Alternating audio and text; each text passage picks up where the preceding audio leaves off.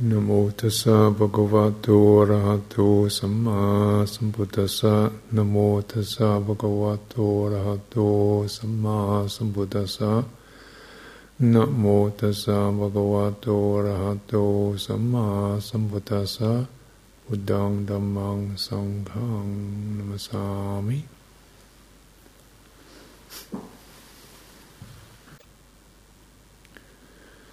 So our lives are all very specific. Everybody's living their own life, in their own bubble. All kinds of topics and thoughts and feelings going on. Yeah. Sometimes it's just they feel like me. Kind of kaleidoscope, spaces and sounds and memories and interests. Some are pleasant, some unpleasant, some kind of agitating, some gladdening. And so, everybody's different. And see how for a teaching of the Buddha you're actually dealing not really with specific topics, more general underlying principles, or you might say structures or channels in the mind. For example, is like faith. Faith isn't an idea, it's a particular way of relating to experience, or discernment. You can't say discernment's a personal characteristic. Everybody has some degree of discernment. It's natural. Volition. Everybody's got some kind of push, something in them that gets them go. The go for it, or the hang back, some activity thing. And this is actually, the Buddha teaching is mostly on this level of you might say, the underlying faculties, factors, structures that our own personal bits and pieces get thrown around by, moved around by. It's kind of slightly underneath the surface. That's why it's really, important to meditate, and why meditation starts to make it all clearer. You're actually very useful for meditation because it takes you off of the topic, which is always poignant and me and mine, into how am I handling this topic? What does it bring up? You're just stepping back, not to, deny a pain or a source of sorrow or a interesting thing I want to do, but just this, there's that, let's step back, and how's that held? What is it that makes that happen? And does it get me more embedded in stuff? Does it keep me open? Does it produce, results that I'm gladdened by, or helpful? What? And so you start to kind of work it out, really. How to handle your stuff. So you kind of step back from the immediate topic of the day to does this feel pleasant or unpleasant? Am I interested in it or repelled by it? Does it bring up fear or hope, excitement, sadness? You're kind of looking at the way things work, karma, cause and effect. And you also look at the way how you handle this. Does it lead to less congestion, less affliction for yourself and for others, or more? And sometimes you can notice actually that we're not really in control of all this. That you just get stuff really throws, and you get embedded and tightened up and frantic or panicky or obsessed or pressed down, depressed, not because we choose to suffer. It's just that you realise you're not actually in control of some vital pieces. Not a matter of choice. They're reflexes. Some of these are extremely difficult. Some of them are very dangerous. Human beings are the only species that regularly, many of them kill themselves. Not other creatures do that. It's the most fundamental law or most fundamental principle for a sentient being is to preserve its own life. People don't do that. And many people, not just actually physically kill themselves, but write themselves off, feel they're useless, go into very negative tailspins. It's out of control, isn't it? It's out of control. So this is what's called the blind driver who's driving our bus. Buddha said this blind driver is really, it's a kind of duet as ignorance or not seeing or not being in touch or not really being clear about, and tanha, crave, thirst, real kind of, and thirst is a reflex. It's a kind of something, it lunges for something, wants to suck something in. Tanha, craving, thirst. But, when you're on the bus, you don't really notice it because you're moving along. And one of the things that we do, to take us, to off the heat, off the pressure of thirst, is we move around a bit. Keep shifting, physically shift, mentally shift, go different places, do different things, switch something on, switch something off, go and see somebody, phone somebody up, talk about this, go there. Keep shifting around. The movement helps to, take away that pressure that tanha, craving, puts on us. When craving, they have lesser cravings built upon them, like, feel like something to drink or eat or smoke or look at, taste, touch. But basically, the thing is to put something in here. That's one of them, isn't it? Put something in here. Fill me up. Are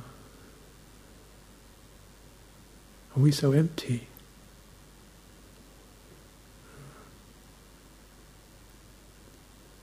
That's the ignorance or not seeing. We don't see, we don't discern, we don't really get in touch with something that doesn't need to be filled up. We're already full of consciousness.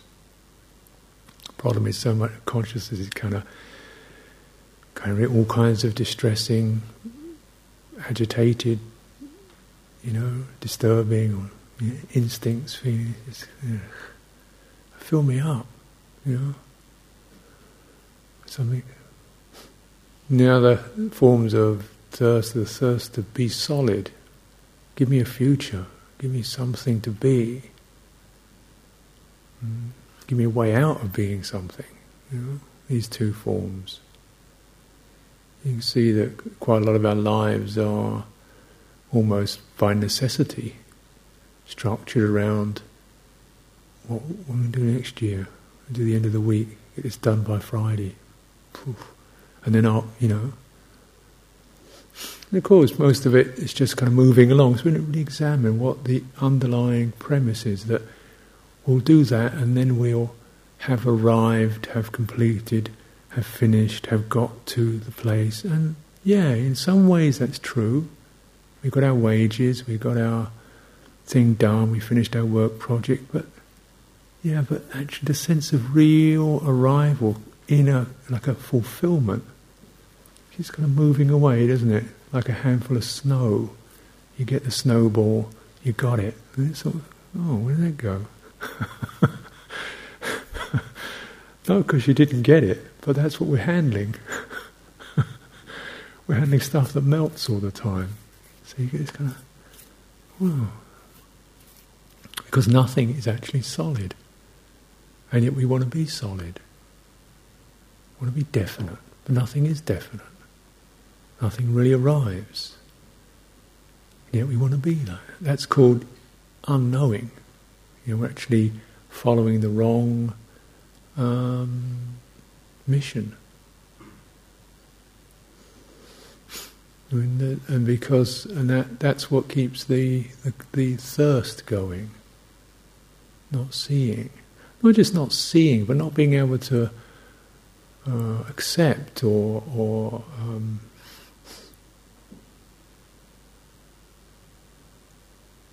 relate to, or somehow. Almost like, you can understand things conceptually, but to emotionally accept them is a bigger step. Something that can't quite comprehend, can't quite get around that sense of the uncertain, the ephemeral, the transient. We know it, easy to see, and yet there's an instinct that don't like that. I want some solid ground. Feel very shaky, nervous, unsettled without that. But it never gets solid. It gets solid when we kind of grip hold, we get a view or an opinion or a bit of, something like that going. And that's why those things are attractive, aren't they? Even unpleasant views. When you start to think, well, she's like that, he's this, they're that, this is what's going to be like. So, how we kind of solidify everything. Because even if it's kind of unpleasant, it gives you a feeling of you are solid. If you're kind of solid and look down upon things, how that action happens. And even when it's quite unpleasant.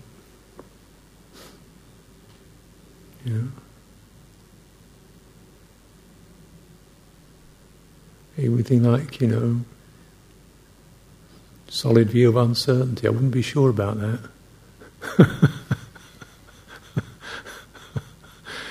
Because we can get philosophical about things as well, and it acts as a sort of a piece of ground. But you realise how on a reflex level, what a challenge it is to kind of stay open. You realise that when the Buddha taught this first noble truth of dukkha, kind of unsatisfied, the dissatisfied, the never quite there feeling, or the suffering or not quite enough feeling, and why we kind of feel that, but also something in us doesn't feel it or doesn't want to feel it, And what happens? You get a kind of a, particularly when it's difficult, something you close up. These shields, we are the two forms really of getting away from it. One is moving around physically, moving around mentally, moving around emotionally, moving around in that way. The other is building a wall, tightening up, kind of seizing up. Sometimes you can feel something in your chest seize up. It's because you can't handle,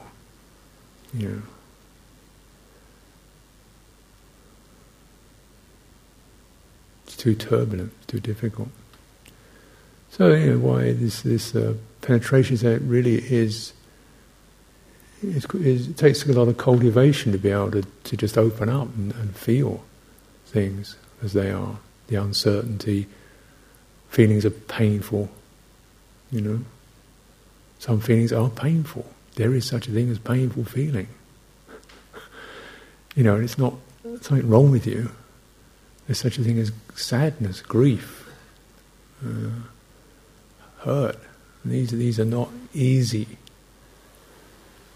And they've all got very specific personal topics to them, haven't they? They colour them, flavour them, make them three-dimensional. My friends, my family, my life, my this, that, and the other. And it just goes boing, goes right in there. So something in us will close around that, we'll shrug it off, keep moving. So actually this is really quite a big practice to Just be open and soft. You know? Stop moving, stop closing up, stop holding views, stop forming solid ground, stop getting in a position. It really is quite a practice. And is it any good? Does it make us just get blown away by things? Or isn't it the case that when there is the capacity to do that, we come like, our minds become like space, things travel through, but it doesn't stick. The minds become like water, things rush through it, but it doesn't break. Mm-hmm. Because, as the Buddha said, there is no way one will not be separated from the loved. No way one will not be associated with the unloved. You know, so we can wriggle, we can tighten up, or maybe there's another way where, yes, it's like that, and yet we have the capacity somehow to bear that, or not even to bear it, but to let it pass through. And the interesting thing was that all of the skills that the Buddha teaches us, really encourages us to develop,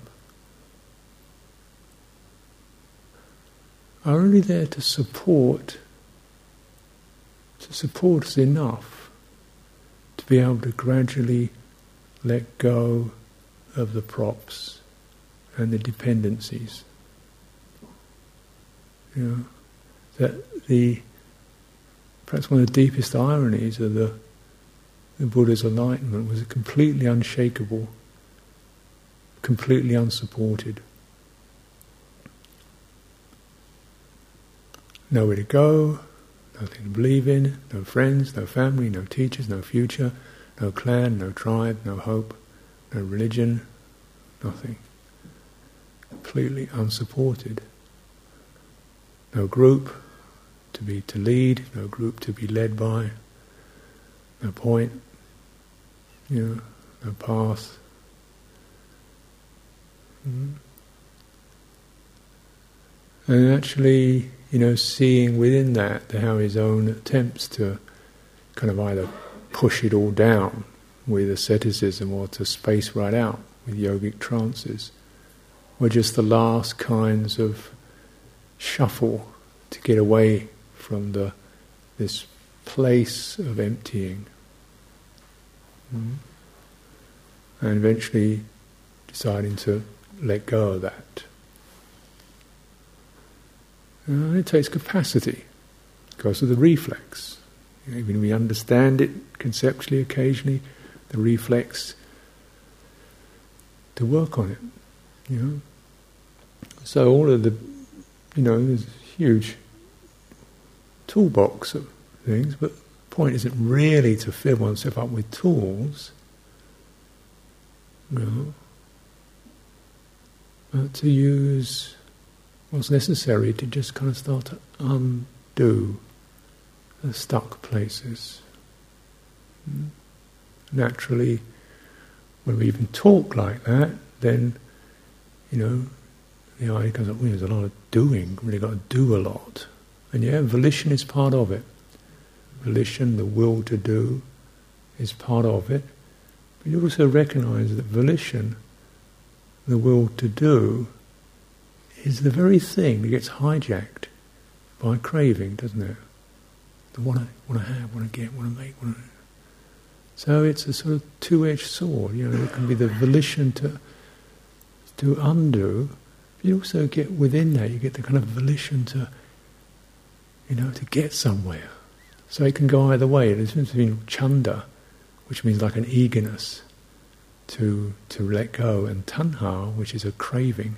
And they're both forms of desire. And it's very easy even to swing. So volition itself needs to be used, but also understood. The energy, effort needs to be used and understood. Determination needs to be used, be understood. I remember when I came to England, I was very, I think I was feeling pretty out of it in many ways. Been 3 years in Thailand, sitting in a hut on my own. And, pretty much end of my tether in some ways. So it was a kind of very low push just to find something to get doing, and there wasn't anything to do, really. Very little to do. So all that kind of raw volitional drive, just kind of, the only thing I could do was try to do Dhamma. Trying to do Dhamma. So I remember the first rains retreat at retreat in England, which was out in Oakenholt, and you have these kinds of, what am I going to do? I'm really going to get down as soon as really get serious with it. So there's this kind of list of these Dhutanga ascetic practices, 13 ascetic practices. So I thought, well, I'll do them all. Why muck around? Why not do them all? It's like saying 2 aspirins or 500. Well, 500's better than 2. Would you like a screwdriver or a wrench? Oh, have it all. Screwdriver, wrench, jackhammer, a whole lot, Actually, something you can't really do, because things like living in charnel grounds you can't really do. Because there aren't any. But the ones I sort of like fasting and 1 meal a day and keeping silence, not reading, not lying down. So I didn't lie down for 3 months.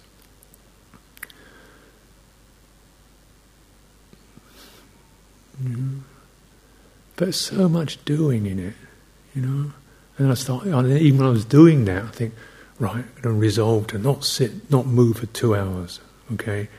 I do that, and now I'm going to resolve to not stop walking for 2 hours. And I make so many resolutions every day. Like in the morning I got through 5 resolutions, the afternoon another 5 resolutions. I mean, I was resolved. But you have a nice day. You wonder why you're pushing so hard. And I had this, one thing we had to do was to chop up some firewood. And I found this chainsaw, to chop up the firewood. So this chainsaw, and I thought, okay, get on with it. So I got this chainsaw. Chainsaw operates. You've got a kind of a handle you pull, the string on it, and it kind of pulls the motor, so the thing starts. So I got this chainsaw, boom, gave it a big tug. Nothing happened.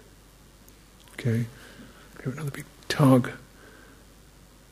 Nothing. Thing's not working. So I go, right, give it a really big tug. Nothing happened. Tug, tug, tug. Nothing happened. I put it on the ground and stood on it. Tug. Nothing happened. Oh. Right, this one's going to do it. I nearly ripped my arm off. Tug, tug, I was so determined, I was so much volition to get this thing going. When somebody monk came along and said, oh, you have to switch it on first. So it was switch on off. Oh, right, then it's boom, and it goes, one little switch. That was about summed up my practice. Like, there was plenty of volition, but I hadn't switched the thing on. So, what hadn't I switched on? Wisdom. Detachment. Quite a few things, actually. So it's like you realise that actually why, in a way, there is a whole sort of matrix or a whole kind of group of factors, is that you really, you don't want to use them all, you don't want to use one singly. You don't want to use it, you're using the sort of balancing each other out. So you always have the sense in which its energy is balanced out by kind of settledness and composure. And you have a sense of discernment. And that's also balanced out by a quality called faith, which means the ability to not be that clear, but just be open, without having to kind of determine this, that. And those two balance each other out. and then you also have this quality of mindfulness, which is bringing things to mind. So you keep reviewing, bringing to mind, how is it now? Is it balanced? Is it imbalanced? How do you know that it's balanced or not? You know that it's balanced or imbalanced because you get a sense whether the energy that you're putting into practice actually brings you more clearly into the present, or whether it's always pushing towards the future. Whether it's actually bringing you into a sense of, some quality which is inclined towards completion in yourself, or whether it's chasing notional goals. And this is why mindfulness is the thing that leads to concentration, not as a concentration as a goal out there, but as a gathering in of energy to here. It actually draws it all back, gives you back to yourself, gives you back your energy, says you're okay here, just take it a little bit steady. It's that thing that where mindfulness leads to concentration. So you don't need the hand. Put that aside, Just gather yourself back, gather yourself in. And this, so it's a particular kind of volition, but it's a volition that gives you back to yourself. What is that? Just think of that phrase, maybe. It's not chasing ideologies, it's not chasing ideals, it's not chasing images of what you should or could or ought to or might be, or fears of what you might be. But get yourself back, Why we use the body? Breathing in, breathing out is a reference point. It's coming back. So, this requires, there's a certain kind of quality of volition, but because we know, you begin to sense how volition gets hijacked by all kinds of should do, should be, want to get there, want to arrive, want to become more than I am, and it gets pushy and frantic, and you like a chasing. The further you chase, the further the carrot keeps moving ahead of your nose, So how do you get volition, which is this very innate quality we all have that keeps our minds moving along? We're born with it. How do you adjust? How do you get around that? And you recognise some qualities that you have are really innate, As you already have them, like you have the ability to discriminate. You can see hot from cold. You can distinguish black from white. You can distinguish pain from pleasure. It's no big deal. Automatically, when something happens to you, something discerns what it is. And what we do is we just say that quality and say, well, could you just, instead of putting it to the wrong purposes, like am I attractive or unattractive, something like that. Put it to, is this causing suffering or not? Is this leading me into kind of a blind compulsiveness or not? Is it helping me to unload, or is it putting more on my plate? Is it helping to make me a little more open and empty, or is it just cluttering up? It's just asking oneself these questions. So you don't really create anything so much as just use it. Use what's there. Use it in particular ways. We all have this. So it's used externally, isn't it? Very fine tuning on you do an artist or a writer or something, very gift, you can use a lot of that discernment to discern exactly the particular effects you want to use. But just looking at, does this bring around congestion, intensity, unwholesome mind states, or not? What do you want to direct your attention to?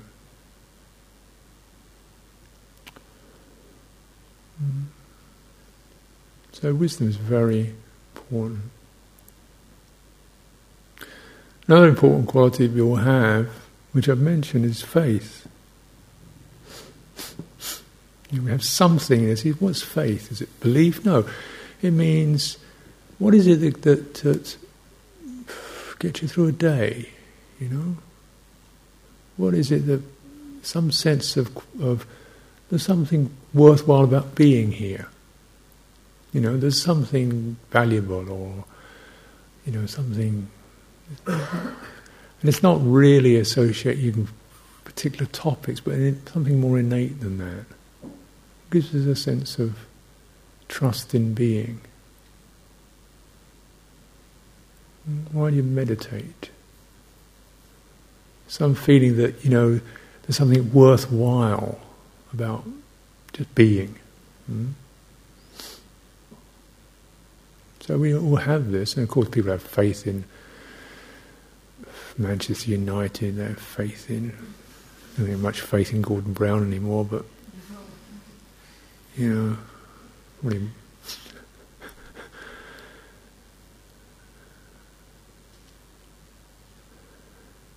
something, you know. And it can be extremely passionate, like football teams, or like religions, or, you know, so it can get very devotional and heated up, but, you know, so you would balance it out with wisdom. Like, you know, a bit discriminative about what one puts one's faith on and what it's doing, because although it's innate, also it does these things actually. You see how volition comes in there, and your volition can be towards, you know, building up, hanging on, excitement, or it can be towards clarifying, being more present. So these two are very helpful, you know. There's a sense of trust in being. We don't know future, but we can know, I'm going wobbly now, I'm getting agitated now. This is what's needed. You know, I'm thinking about something that's upsetting me, you know. I can sense that. That's not doing me any good. Just back off. Just lift your mind off that.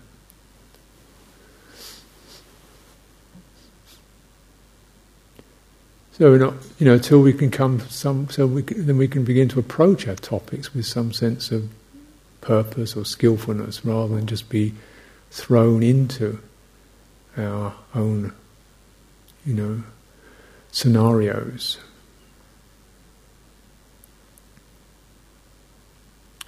Blindly. So volition is something to be understood, used carefully.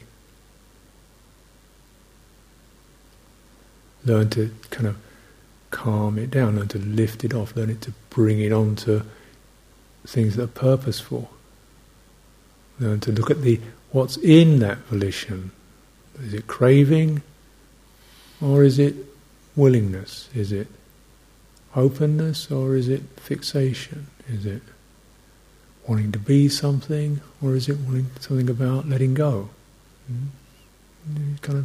We have to watch, study these things, get the feeling for it. Because the Buddha was only able to be present, fully present, by letting go of all of it.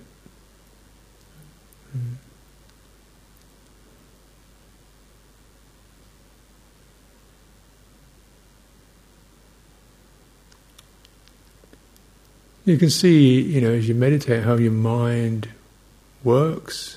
You know, how something seems to come up. There's a response, there's a movement.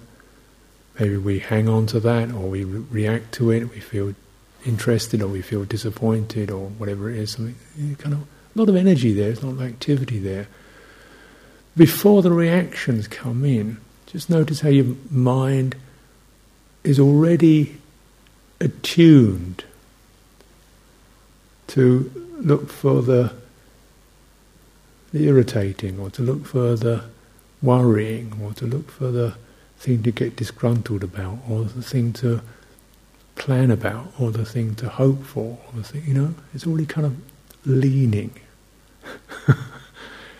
It's already looking for something to get embroiled in. You kind of get the atmosphere of it, and then calming, recognising that, letting go with that. If it starts that, you see how your mind can stick onto a thought, stick onto a feeling.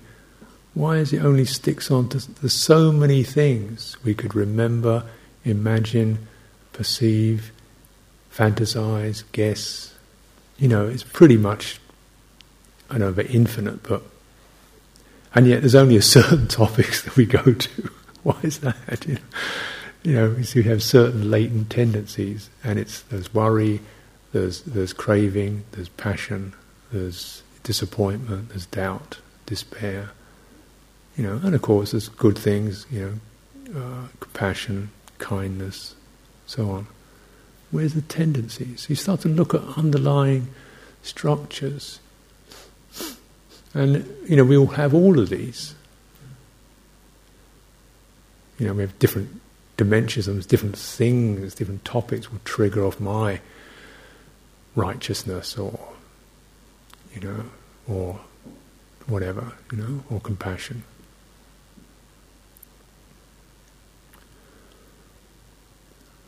But the very sense of the mind just bedding into something and then chewing it,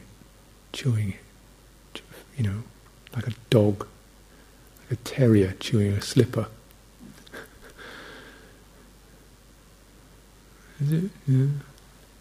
To use some of these skills to recognise, and then we come back to not the topic itself, but to the underlying pressure, the push.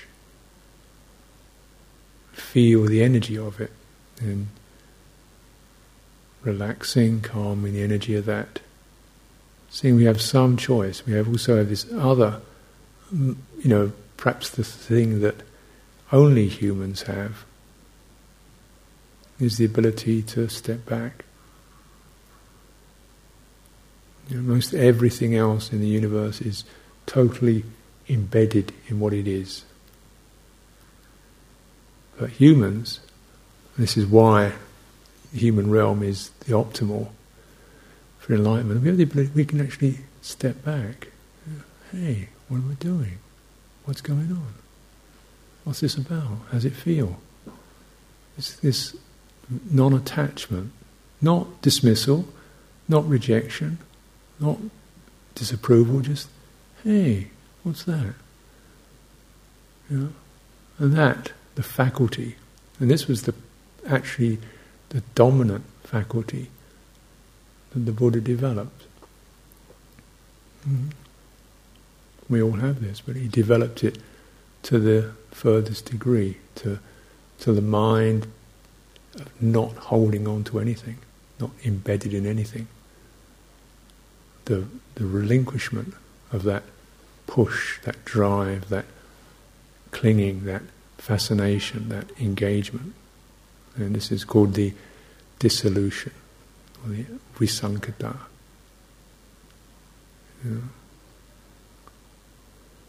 So so we start to at least acknowledge the kind of drives that are happening. What does it take to step back from them? What does it take to come out of the blindness, the compulsiveness? The blindness and compulsiveness, we're here to wake up. So we start to step back, see, this is, that kind of honesty, to recognise what's going on. Stepping back, lifting the mind off its objects, off its, taking it up, taking it out of the track, out of the ruts. And these ruts, of course, the really deep ruts are the ones which have got I am written on them, they've got your name written on them. This is my favourite rut.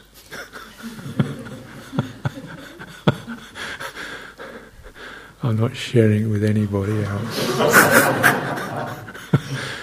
And we kind of some weird thing that's really loves those ruts, because once you get in a rut, it's plain sailing. You just on automatic, on cruise control. It's just down that rut forever. You know.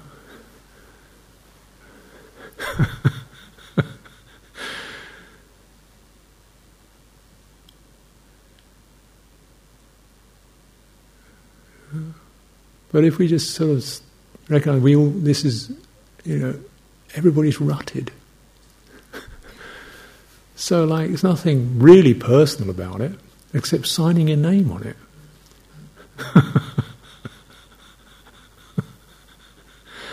So the feeling of it, because it's certainly solid, it gives you a shape. What's it like to just feel the quality of being that, embedded, that incised, that defined? Where's that going? What does it take to have the faith, so you don't have to be what your name says, what your rut says? What does it take to have the discernment to sense how that's happening? Something that runs into those. And it runs into them with the feeling that this will fill me up. This will take me to the good place. This will get me to the church on time. And it never does. It's the road to nowhere, isn't it?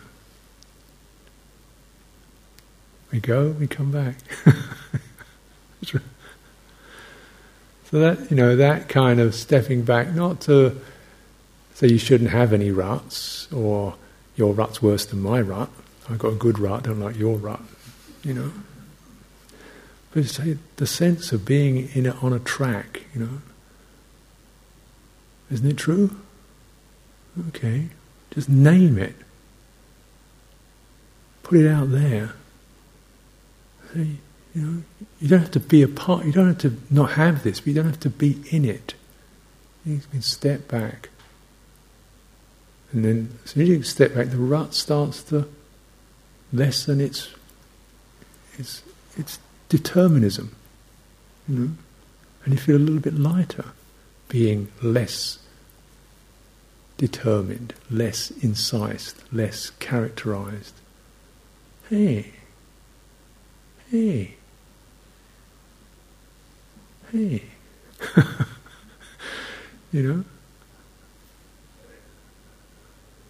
It's empty and yet it's full, because it's full of joy, it's full of openness, it's full of clarity. Things that are not arrived at through stuffing, but arrived at through releasing. And that, every time you do that, it increases your faith, doesn't it? You see, this isn't a matter of getting anything or of going anywhere. It's about finally stop going places and stop the need to accumulate. It's that relief. And the faith, that because a lot of us feel we can't do that. It sounds too chilling, too rigid, too locked. But so you practice, you're just doing a little bit to see the results of how you can just kind of lift out of a habit, witness it, take an interest in it, play with it. Hey, there he is, there she is, there I am again, Till it's something that no longer reaches up and grabs you.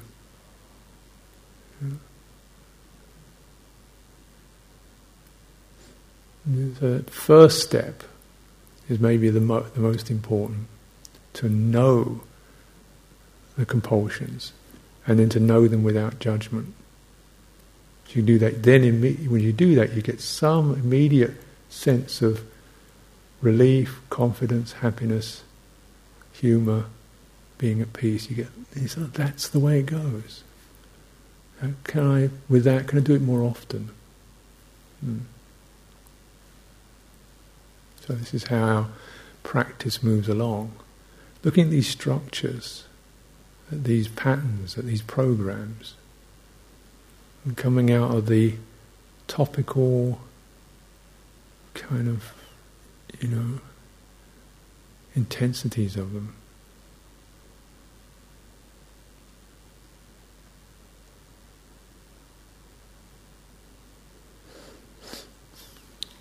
Very well.